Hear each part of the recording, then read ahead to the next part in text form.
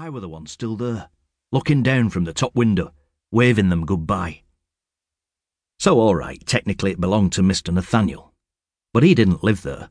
He had the big house up the hill. He came and went in his motor car. Never slept at the palace, never ate a full meal, did a day's work or took a shit there. No more owned it than the day trippers did. It were no fairy tale palace. There weren't no turrets or towers, chandeliers or fancy staircases. But we had the biggest swing boats this side of the Pennines, and you can't swing a lass till she screams off a chandelier. Well, not without a blooming big ladder. The charabancs that rollicked up in the yard might have been shabby, but they were full to busting, with smiley-faced, pockets-bulging trippers, all up for a day of first-class entertainment, guaranteed. Potter's Pleasure Palace. That's what old Mr. Potter had my da paint on the wooden sign nailed to the mill wall. Except it weren't a mill no more.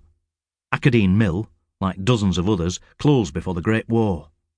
Cheap cotton fabric were being made all over the world, and there were less of a call for the English stuff. But old Jeremiah Potter saw the way things were going. When he died, instead of a worn-out mill, his son, Mr. Nathaniel, inherited a palace. Folk came from miles, from over the border and as far as Burnley and Leeds. They'd pile out the train in Sowley and pour up the road like slow treacle. I went to watch 'em one Whit Monday with David, the palace handyman. We stood on the wall at the end of the track looking down the road to town.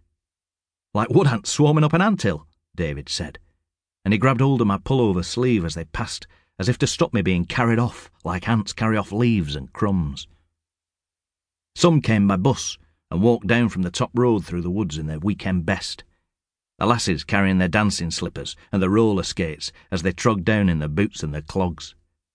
The nobs arrived in motor cars, honking their horns through the crowds.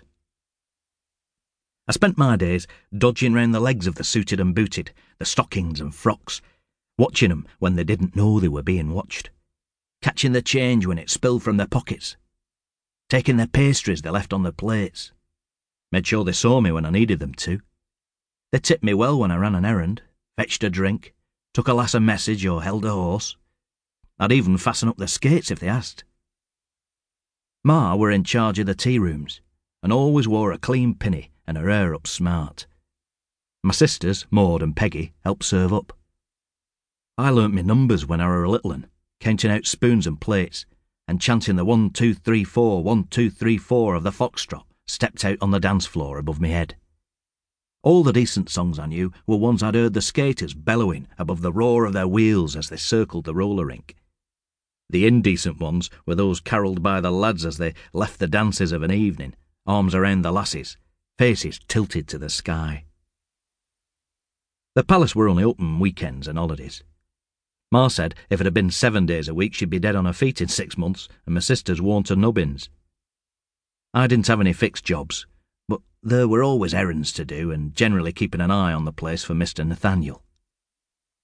Getting ready to be his assistant when I left school. I had a load of ideas for how we could match the likes of Blackpool and Morecambe that were starting to draw people away. Racing and games with prizes on the field and reopening the miniature railway with me as a train guard. Mr. Nathaniel had said they were splendid notions and promised to give them some serious cogitation. He hadn't finished cogitating yet, but it were only a matter of time. It were February, cold and wet and the trippers scarce. Mr. Nathaniel turned up on Saturday morning, as usual, for one of Ma's scones fresh from the oven. But instead of taking his plate over to the table by the window where he could spy down onto the yard below, he stood by the counter, resting his elbow on the Today's Hot Specials chalkboard. If he weren't careful, he'd have pies written back to front on his best tweed. Crumbs speckled his moustache, which, like his hair, were the colour of well-baked pastry. His cheeks were flushed a ruddy red, and the fingers of his left hand were dancing, playing an invisible piano by his side, a sure sign that he'd got some new scheme in mind. He said there'd been a turn-up for the books, an opportunity not to be missed. Words that usually meant he'd got a new plan for bringing more trippers in, 2 skaters for the price of 1, private dancing lessons, discounted meals. I prayed it would be the miniature railway this time, though I carried on slicing the ham for the sandwiches as if there were no other thought in my head. The ham had to be extra thin, or we wouldn't get enough out of it. I didn't want to face the